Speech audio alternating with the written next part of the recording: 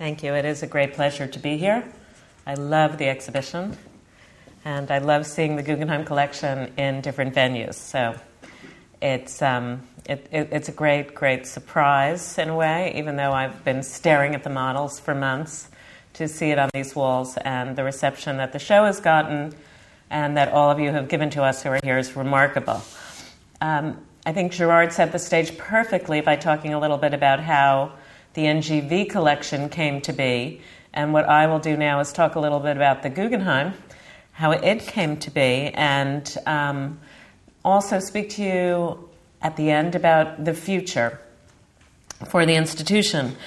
It's an institution that has witnessed a lot of change, and I have been part of its history, but it all began in 1937 under the leadership of the American industrialist Solomon R. Guggenheim, who, and this is why it's so interesting when we talk about contemporary art today, was collecting contemporary art.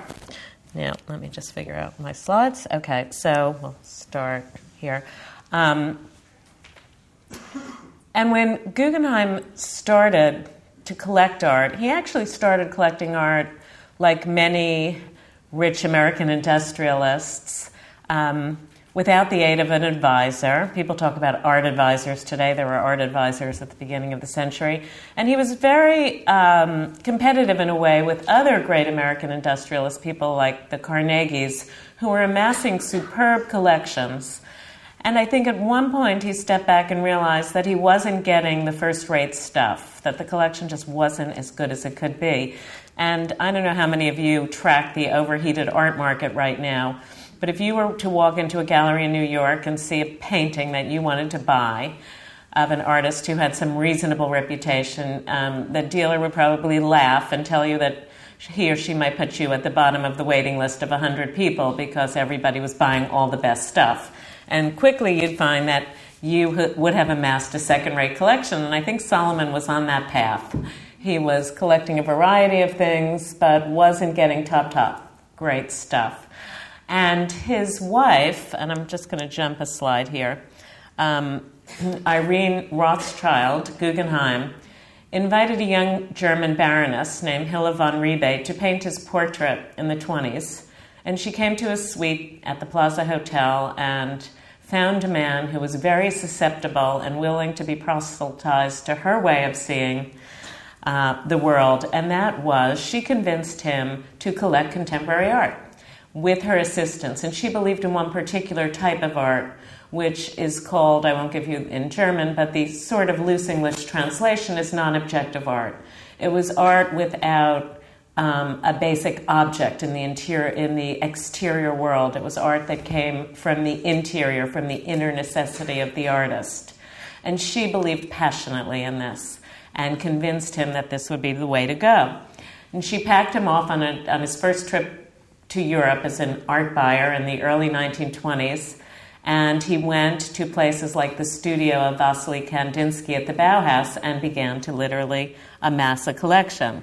And here's a picture of Solomon and Irene Guggenheim and Kandinsky and Riebe, I believe from that first trip. Eventually, by 1937, the Solomon incorporated his holdings and created a foundation, and the foundation was formed for the promotion and encouragement and education in art and the enlightenment of the public. And it's very similar to our mission today, in a way. It was about showing the collection. It was about using the collection as an educational tool. And interestingly, well, I'll show you our new mission statement in a minute, but it sticks fairly close to that.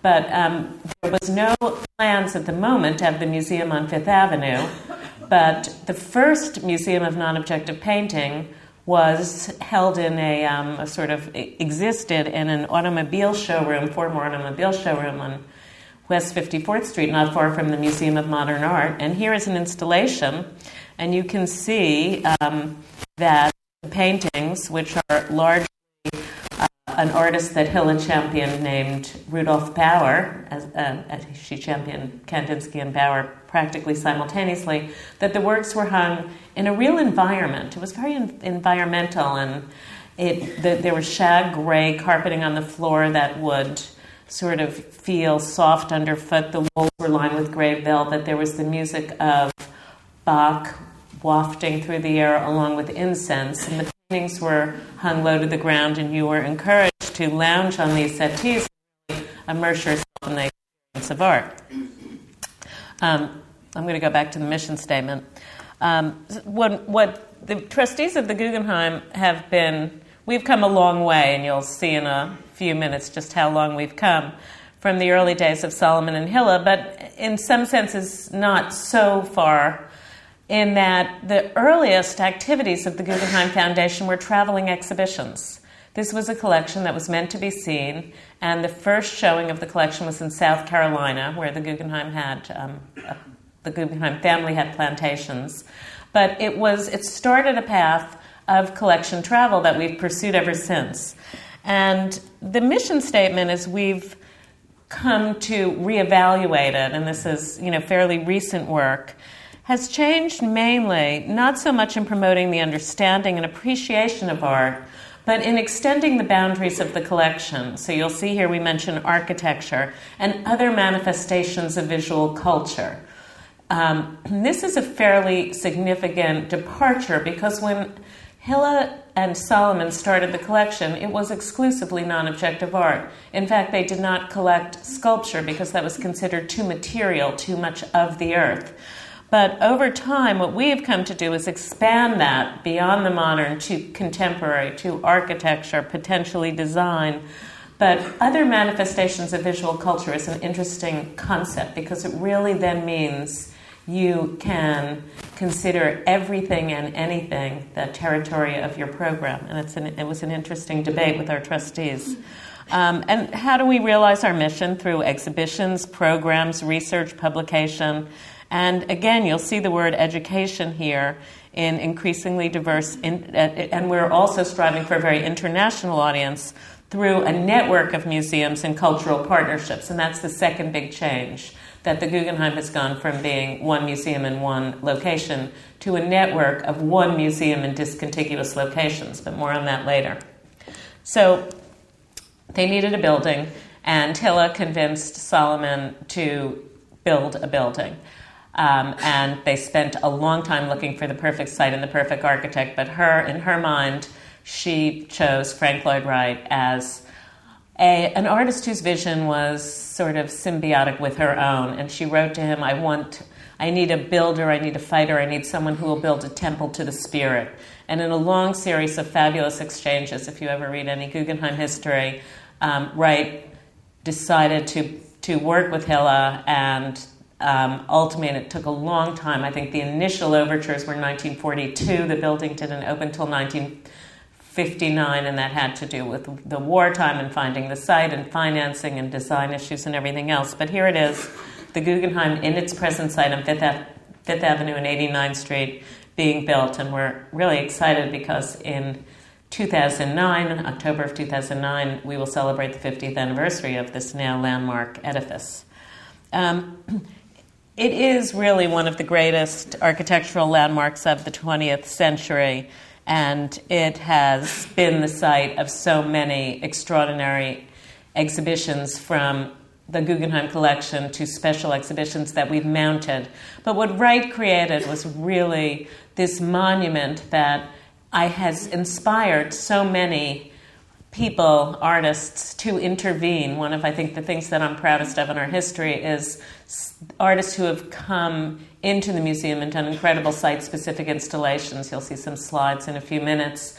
Or architects who help us install our exhibitions in this building and also intervene somehow into a very, really radical design museum. There was this one letter where Hilla was talking about having a museum without, we're not sure, no one could read it, steps or stops. But either way, we don't have steps or stops because it's this continuous spiral ramp, and it creates a mode of viewing where you take the elevator to the top and the gravity pulls you down.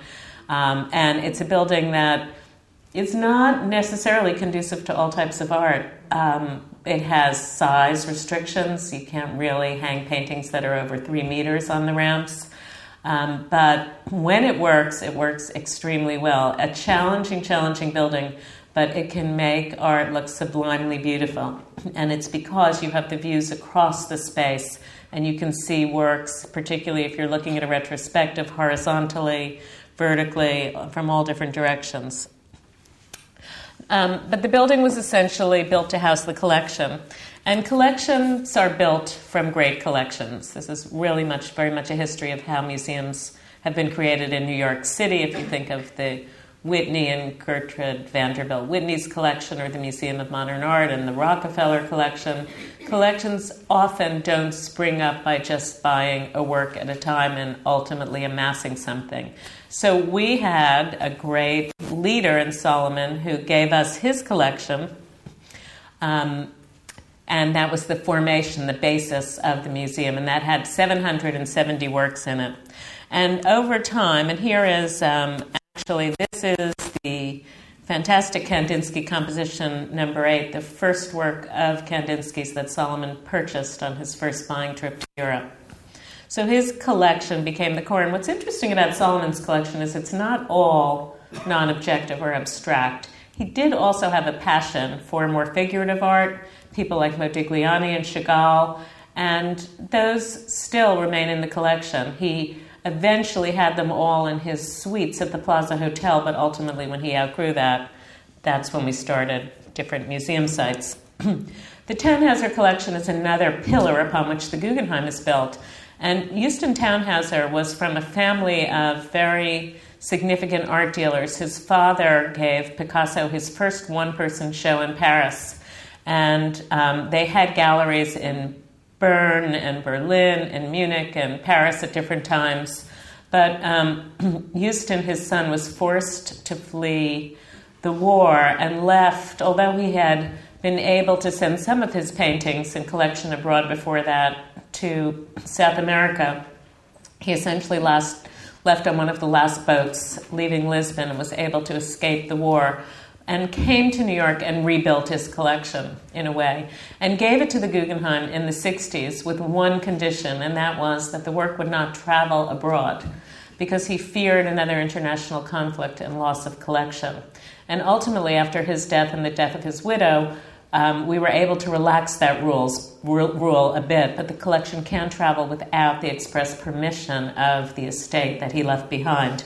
What the Tannhauser collection did for us was create a collection of late 19th and early 20th century art, which lays the groundwork for everything that happens afterwards in the 20th and 21st century. So its permanent view in the museum means that someone who's really trying to understand the art of our time can look at the fundamentals that have been created through works like Van Gogh's Mountains at Saint-Remy that I show you here. You might see its expressionist origins, or in the work of Monet or Cézanne, the beginnings of the flatness of the canvas or of color. So it's a very important permanent collection to have on view. It numbers about 60 works.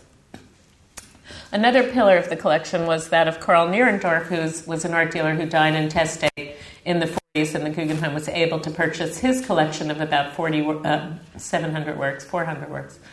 And these were largely German Expressionism and has some extraordinary works by Paul Klee. This is one of the jewels of the collection by Klee called The Red Balloon. Catherine Dreier, a real pioneer of American modernism, also gave a small but very important collection to the Guggenheim, and here you see a beautiful Schwitter. And then it took quite a while, and this is not the next pillar of the collection, but in many museum generations later, we did start to expand the scope of the collection, and one of the identifying features of the Guggenheim collection is that it is a collection in depth. That we do not do the encyclopedia, that you cannot track the entire history of art from 1887 to the present by every artist, but rather because it came as a collection of collections, and a rather idiosyncratic one at best, because the collector buys freely and with their own ideals in mind, and they don't have to listen to curators and boards and go through all the filters. The collection, I think, certainly has this non-objective core to it, but it has a distinguishing feature, the notion of artisan depth.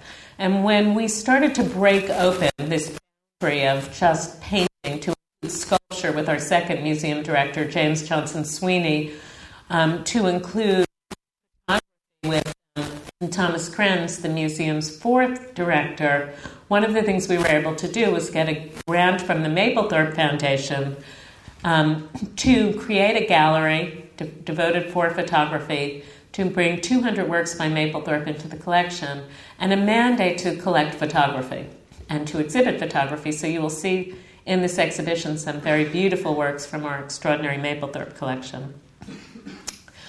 Something else that was part of the Tom Krenz and my era in terms of the collection expansion, and you'll see again that represented very well in Melbourne, is minimal and conceptual art. And there was an Italian count named Ponza di Buomo who in the 70s was buying American art. He bought his first Franz Klein from a matchbook cover and amassed an extraordinary collection, first of abstract expressionism, then of pop art, and then of minimal and conceptual art.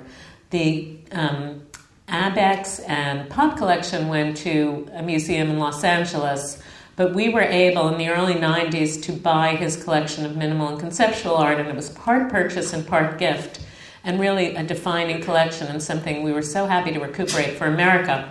What's interesting about it was to buy the collection, which at the time cost us $32 million, and that was supposed to be half the value of it. We deaccessioned 3 paintings from the first half of the century, a Modigliani, a Chagall, and a Kandinsky. And the headlines were, Guggenheim sells masterpieces to buy worthless paper. Worthless paper because this work existed in many cases as certificates. And as you go through the show here, you will see that some of the works, certainly the Solowit and the Bruce Nauman and the Lawrence Weiner, and then much later the Felix Gonzalez Torres, exist by virtue of a certificate that gives you the right to construct the work. So I think it was a brilliant, the collection is so extraordinary, has so many key masterpieces of that generation, and since embarking on this quest to bring minimalism into the collection, I think it as a movement has become so extremely important to everything, to contemporary art, to historical art, certainly to our origins as a museum of non-objective painting. We can trace the legacy of this right back to Mondrian and Kandinsky, for example. Another collection that came into the museum was the Bowen Foundation.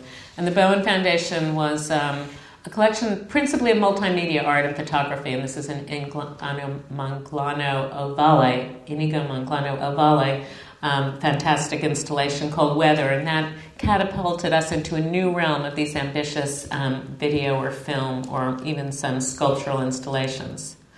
But what I didn't show you here was the Peggy Guggenheim collection. We'll pick that up in the international network, but obviously that is the other key pillar of the collection. And I'm a real believer that the way to acquire collections is not bit by bit, piece by piece, but to look for collections that are fully formed or somehow in a formative process where the donor is willing to give that collection to the institution. That is really the way we've built collections, and I'm a strong believer in that. But because the Guggenheim's mandate is to collect the art of our time, the permanent collection is a constantly evolving work in process, and we're still looking to find, as I said, the donors as well as buy works individually. And this beautiful little Pollock, which you'll see, came into the collection in a sort of fluky way. A former registrar was sitting next to me at a conference like this. We were just chatting, and he leaned over and he said, the Guggenheim doesn't need any Pollocks, right? Peggy had 11. And I said, well, the Guggenheim could use a major drip painting. That we don't have. We have a lot of great early Pollocks. And he said, well, I am representing a donor who is giving away the collection of her mother, and we've sort of placed the works, but we have one Pollock left. And I just jumped out of my seat and said, let's go. And he said, you have to convince her to give it to us. And we did. So you'll see it in the show. It's a really lovely painting. But the way we continue to collect today is through, we don't have government funding, we don't have an art fund, we don't have a pot of gold at the end of any rainbow. We have acquisition committees, and we have an International Directors Council, Friends of Asian Art, a photography committee, a Young Collectors Committee. And what these groups do is they meet, their funding goes to create an art fund And these groups decide twice a year, based on what curators present, what they'd like to buy with their money. And it's a very empowering, exciting feeling, and often collectors are encouraged to add to the pot when something is beyond their reach. As you go through the exhibition, you'll see and the reason I bring this up is you'll see the labels. We'll talk about all these various committees, and it's interesting to see the show as how is this collection formed? Where did these works come from? So all of these vehicles, committees, Ponza, Mapplethorpe that I've talked about now, you'll recognize on the art labels. I always go through an exhibition twice, first to see the show and then to read the labels, but that's just because I need to know how collections are being built. Oops, wrong way. Okay. Having a collection means that you have to obviously support that collection, and we have to present it, we have to preserve it, we have to research it, and then we have to share it and share our findings. And preservation is a very key part of what we will do. And we have a conservation staff, as you do too. What's interesting to me about that is the Variable Media Initiative, an arm of our conservation efforts. And one of the things you might think about when you see this show is, boy, what are we going to do? How could you do a show like this in 100 years when a lot of the mediums represented may be obsolete? For example, the Felix Gonzalez candy piece. Now, I don't want to make you feel guilty and not take the candy, but that company that makes it has gone out of business. So how do we provide 700 pounds of candy a day, or Dan Flavin's fluorescent light tubes? They no longer make fluorescent light tubes, and they certainly no longer make red fluorescent light tubes because of dye problems and all sorts of environmental hazards. Or what about video? We're looking at Nam June Paik's single-channel video TVs in TV Garden. Where do you get a TV that's not a flat screen anymore, that's not an LCD? So one of the things we're really excited about at the Guggenheim is thinking about those issues of preservation and working on this initiative, which we call Variable Media, to think about how we might, with the artist's approval and intention, migrate medium today into something that can last, so that we don't just say, okay, pack it up, there is no more Dan Flavin Untitled to Jen and Ron Greenberg corridor. Education is also a cornerstone of what we do. What we did was we kicked the staff out of the Frank Lloyd Wright building to make an education center, because we so strongly believe in that. And the staff works off-site, but far away, all the way downtown. And through our multimedia facility, we have a variety of things. One of the jewels in Art Ground is a Learning Through Art program where, and this is something that's 30 years old, where we literally sent teaching artists into inner city schools where more underprivileged students who were having a challenging time learning basic reading and arithmetic were found to be able to enhance those skills through art. And this has been documented now by a government survey, which proves indeed that the success of art helping to increase and improve literary skills is indeed true and viable. And we've been doing it for 30 years, so it's nice to have this study, and we're in a second phase of that under our belt, and it's really, really important to us and continues. And the great thing is, once a year we bring the art of these students into the museum, but not to the education center, into the ramp or into a gallery, so that they come and see their work in the same hallowed halls that we hang everything else. We also have a performing arts program called Works in Process, which shows the performing arts as they are being created in a kind of snippet or excerpt in our auditorium, and the creator, maybe the director, the choreographer, will come and discuss with one of the artists after seeing an excerpt of a performance the creative process. And then you go to the rotunda and you have, wine and cheese with the artist. So it's a really wonderful program that gets to how works of art are created, and it's sort of our performing arts arm. But the Guggenheim mainly is known as an exhibition maker, and I'm showing you here these categories. And since 1991, we have originated 253 exhibitions, and I'll tell you why that's an important statistic. before Tom Krenz came to the museum, sort of in the waning years of the last director, Tom Messer, who I worked with for 10 years, most of our shows were coming from outside. Guest curators, shows that were traveling. And what we started to do was create our own exhibitions. And the Guggenheim program has been a little bit controversial over the years. And I just highlight this slide because everybody thinks we have now broken with our mission and we show fashion, the Armani show, we show motorcycles. But when you look at the statistics, you'll see that the majority of our shows have been very mission consistent. But occasionally we've broken the mold and have had, let's say, 12 architecture, design, and fashion shows. And they break the mold because we don't have in-house expertise in those areas or a department per se. And we've had 9 pre-modern or non-Western shows. So the majority of our shows are not this crazy concoction of this man who's, looking to challenge the history of the Guggenheim. But what we do very occasionally is literally break out of that box, out of our core competency or mission, to shake things up a bit, and it's been very exciting. The first major show that we did under Tom Krenz's direction was called The Great Utopia, that dealt with the Soviet and Russian avant-garde, and was a brilliant show because, again, it spoke to the origins of the Guggenheim collection, and it was designed by Zaha Hadid, and she had an equation in her life with suprematist form, and the exhibition was quite beautiful. And this was the beginning of bringing architects in to help curators install shows and take on the challenge of the Frank Lloyd Wright building in some interesting way. China, 5,000 Years, another really dramatic project that certainly broke the mold. And this was designed by I.M. Pei. Here's a very beautiful installation in the High Gallery of some of the terracotta warriors from Xi'an.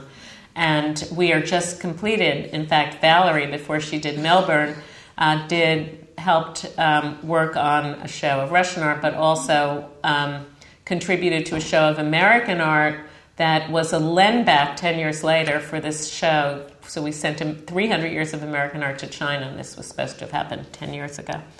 The famous Giorgio Armani fashion show, for which the Guggenheim was widely criticized.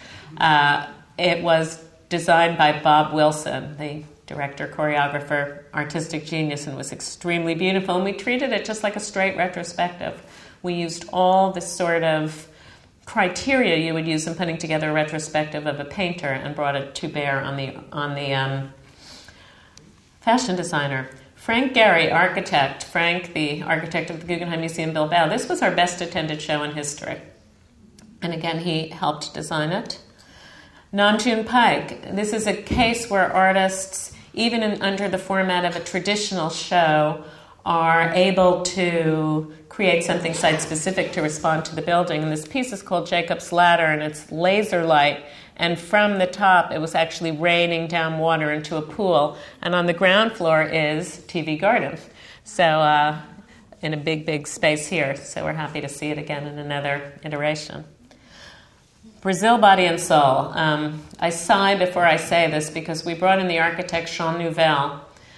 And I'm going to tell you something. I'm going to tell a lot of people. Jean wanted to design the Armani show. And Mr. Armani did not like Jean. And he picked... And I went to Milan to try to broker a deal. And in the end, Mr. Armani wins. He always wins. And Bob Wilson designed his show. Jean had a plan. And when Jean couldn't do Armani, Tom Krenz said, all right, you can do the next show. So it turned out to be this Brazilian show. But the thing is, he took his concept from the Armani show and applied it to Brazil. And he painted the museum black. And the concept was, if you paint the museum black, the architecture will disappear. And that would be the most radical gesture against Frank Lloyd Wright. Well, okay. So I kept saying to Jean, have you ever been to Brazil? Because, it's really not about black. It's about white. And not only was the museum painted black, but the floors were covered with black, shiny vinyl, like black patent leather floors. Tragically, this show also coincided with 9/11, so we now had a black museum right after 9/11. And what we brought was this extraordinarily large Baroque altarpiece, this behemoth, to New York, and installed it in the center. I think it all went a step too far, but that's just me. But the show that I did love, and gets us back to mission consistent, is Matthew Barney's Cremaster Cycle. And this was a show of that, and you'll see here, a culmination of a 10-year career of working out of sequence on this film cycle of movies, and I'm sure Valerie will tell you more about it. But he filmed one of the Cremaster films partially in the Guggenheim, and it appears in the film. And that Jumbotron, which is like in a sports arena, has been sort of recreated in a gallery here so that you see all 5 films being played on 5 channels simultaneously, or screens simultaneously, and the blue AstroTurf you'll also recognize. The Art of the Motorcycle. It was actually a fabulous show. That was criticized too. And Frank Gehry designed it, and he lined the interior of the parapet with stainless steel, so it was just a reflective swirl. But the motorcycle show took a design object and looked at it through history, through 100 years of history, and took each object and looked at it from an artistic perspective, from a sociological perspective, and it was done at the highest caliber and really one, again, of our most popular exhibitions. A couple of views. Moving pictures, just to move very quickly now. This began a series of shows where we used our own permanent collection for special exhibitions, because in a way, why not? You build collections, and what do? You store them? No. They should become the most important sort of bricks of a very robust exhibition program. Kara Walker, this is really the first time we did photography throughout the museum. Singular Forms was another show from that same cycle where we looked at minimalism, but minimalism through the lens of contemporary artists. And on the main floor, we had this very beautiful installation of Rachel Whiteread. This was alone. You'll see a Rachel Whiteread in the show, and here she had cast the undersides of 100 chairs in this very beautiful material that looked like jelly, and set, of course, up all the issues of the grid and everything else, but they were somehow feminized. They were like perfume bottles. They were just magnificent, and you'll see Ellsworth Kelly and Bryce Martin above. Here's some Donald Judd's. It was a fantastic show. Doug Wheeler, conceptual as well. I mentioned Art in America because we finally did the Lindback show, and one of the key components of the Guggenheim's exhibition program is traveling the collection, and we're always thrilled to do it. And Art in America was part collection-based, but also part special exhibition. Things change, be prepared to adapt. So here's the automobile showroom in the beginning of the building, and then the Guggenheim, and then Bilbao, and then the little G sign that becomes part of the Guggenheim network. And this is sort of a statement that Tom once made. It sounds, I don't know, so dramatic, but the point here is that what we've been thinking about is, what does it mean to be a museum at the beginning of the 21st century? We've been thinking about that for a while. We thought about it in the 20th century. We're still thinking about it. And what we came up with is the concept of the global Guggenheim, the idea of one museum that could be in multiple locations, that could tell specific narratives in specific cities, that could build collections responding to the art of that region, but that where we could share in a network the Guggenheim's collection and exhibition program.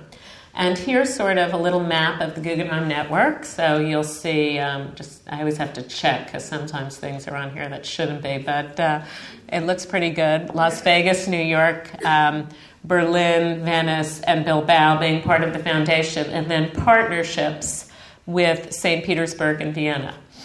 Oops. The Guggenheim became an international museum in the 1970s when Peggy, who was Solomon's niece, left her collection to the Guggenheim after much negotiation with Tom Messer, our then director. She had a palazzo on the Grand Canal. Here it is. It was never completed, which is why it looks a little truncated, but it's left a very beautiful roof garden and the most beautiful place to have a party. And Peggy had an advisor, a very astute man named Douglas Cooper. You might have read his books on Cubism. And she was all set to give the collection to the Tate, and went there with Douglas and her 11 dogs to sign the paper. And when she got there, they quarantined the dogs, and she said, any country that doesn't love my dogs can't have my art. Got back on a plane, went back to Venice, and the rest is history. Peggy was a renegade. She was the daughter of Benjamin, who went down on the Titanic with his mistress. And she lived between America and Europe. She was a gallerist. She was married to Max Ernst, and she built an extraordinary collection of about 300 works of art today including Surrealism. I just show you a very beautiful installation shot from that gallery because the Guggenheim's collection of Surrealism is very thin, but it is in this notion of a network that even though the Surrealist Gallery doesn't sit in New York, we consider it part of the collection, and of course we can bring works out on loan. Indeed, you have a Pollock here. She championed Pollock, gave him his first show in New York at the Art of the Century Gallery. Surrealism, Cubism, Picasso. Here's a very beautiful entryway with a Calder and Picasso's Bathers. And we really turned this into one of the most professional modern art museums in Venice and have expanded it a little bit around the campus of her collection. This is her courtyard or garden. This is a piece from the Nasher collection by Miro, and it is really one of the jewels in our crown. So that made us an international museum a long time ago in 1976. And I'm not going to go into great depth on the story, but we were approached by the city of Salzburg to build a museum in the Rock by Hans Hollein. It didn't work out. In the process, the Basques came to us. They were in the midst of a huge economic redevelopment of their region, and they said, come take this old winery and transform it into a Guggenheim museum. And after 2 years of cajoling, Tom went, took a walk around the city. I think he was jogging, actually, saw this site at the river, which was sort of industrial wasteland, and he said, okay, you want a museum, this is what it'll take. I want this piece of land. I want to pick the architect. I want $100 million for the building. I want $20 million for the Guggenheim's endowment. I want an acquisition fund, $50 million, and I need operational money. Ha! And the next day, they brought him the contract. Literally. It happened just like that.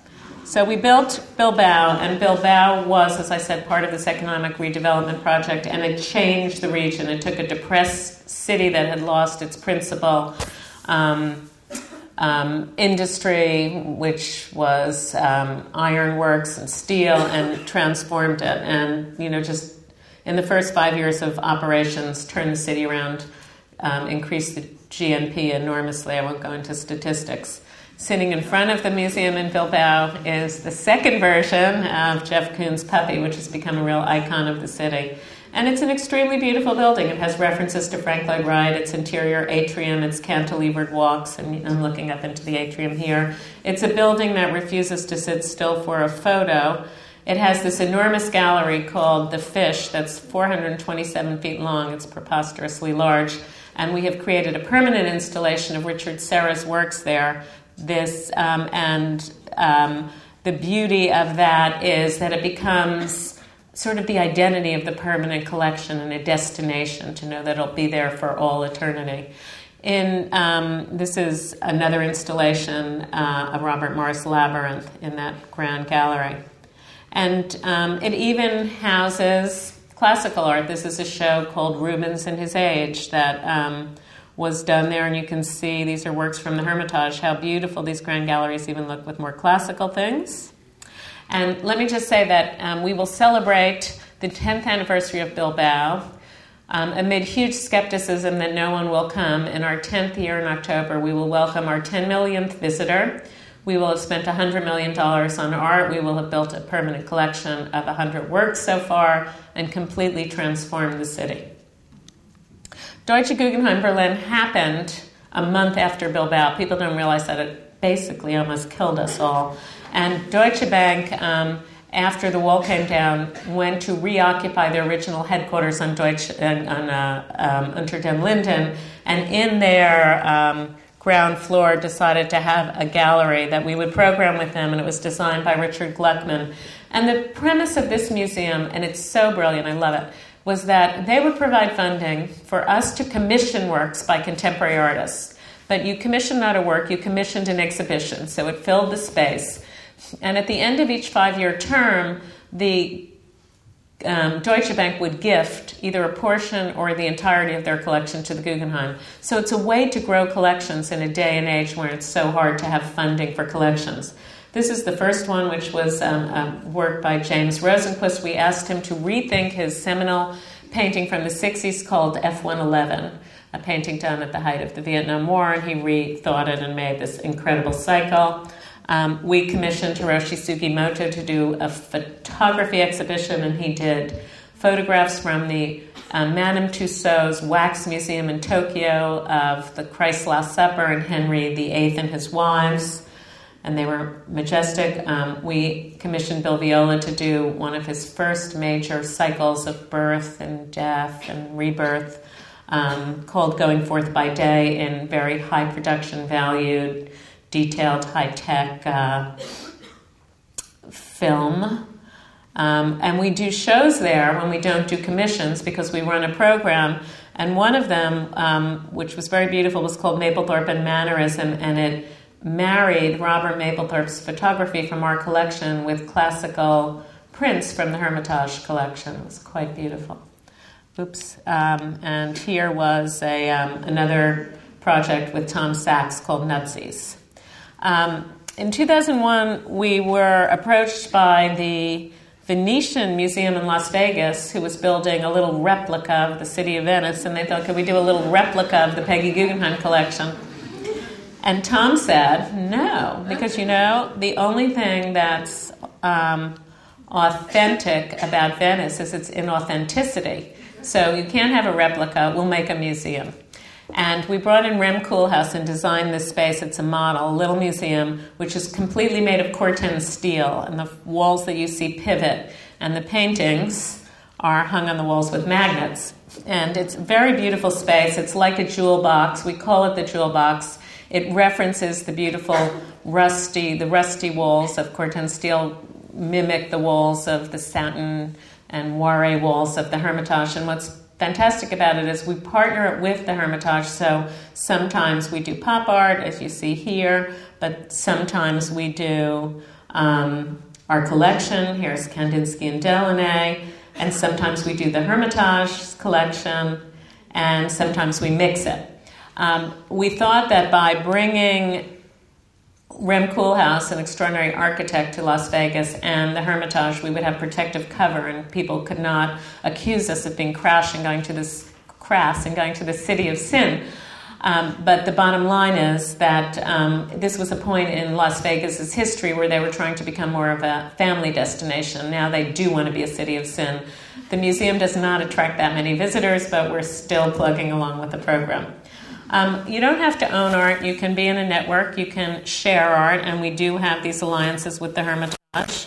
Here's the beautiful Winter Palace in St. Petersburg. We're their 20th century collection. They're our ancient collection. And we just agreed to program the museum together, for example, in Las Vegas. It's sort of like having a privileged nation status. And we have a similar arrangement with the Kunsthistorisches Museum in Vienna. And I think it's really a trend in how museums develop. Sharing collections, sharing programming, creating these kind of loose networks, if not as firm as the Guggenheims. Network expansion. The trustees of the Guggenheim have authorized an expansion of the network, and they said in a strategic planning process that we could look towards Asia and Latin America. We look towards Latin America, and we have an ongoing feasibility study with the city of Guadalajara. There was an artistic competition, and here is a rendering of a project. You can see it's a beautiful site by the Mexican architect Enrique Norton. Will it be built? I don't know. It's a question of funding. And this is the site. So you can see why Tom really wanted to have a museum there. And I wish I could show you the competition models, because each one was more breathtaking than the next. But what we are going forward with, and it's not quite Asia, is Abu Dhabi. And forget 2010. This is an old slide. But Abu Dhabi is a city, one of the Arab Emirates, and recognizing that their oil reserves will be depleted one day, is looking towards an economic model that will sustain it over time. Abu Dhabi sits on 90% of the oil reserves of the Emirates, so they're in pretty good shape, not like Dubai that's already out of oil. And you see it on the map. You see the neighboring Dubai. People get them completely confused, Dubai, Abu Dhabi. But we helped develop a master plan for something called Saadiyat Island. And here is an example of the island, and it would be rimmed with these, on the beach, with a series of museums. And the master plan called for cutting a kind of Grand Canal through the interior, which is also rimmed by a series of pavilions so that they could accommodate international art festivals. And this is all part of a basic master plan to take basically nothing and bring make it a cultural center and a business center. And this is signing our feasibility study with the head of the royal family and Tom Krenz. And this is what they wanted was success. So they went to Frank Gehry. They said, you have to do a Frank Gehry museum. So this is the site. We took the best site. And it's a beautiful museum by Frank Gehry that's made out of these wind tunnels of alabaster that will help bring the hot air up through the space. And you'll see parallels to Bilbao, another big gallery, but it's very, very different in its materials, no metal. And this is the model by Jean Nouvel for the museums of France that have agreed as a group to come in and create a Louvre, a Quai Branly, a Musée d'Orsay, a Centre Pompidou under this fantastic souk-like dome that will let light in. And then there's a variety of beautiful buildings underneath for all the various museums of France and fantastic waterways. And this is Jean Nouvel in a very... I know I said I didn't like Jean Nouvel before in his Armani Brazil design, but this I think is a brilliant project.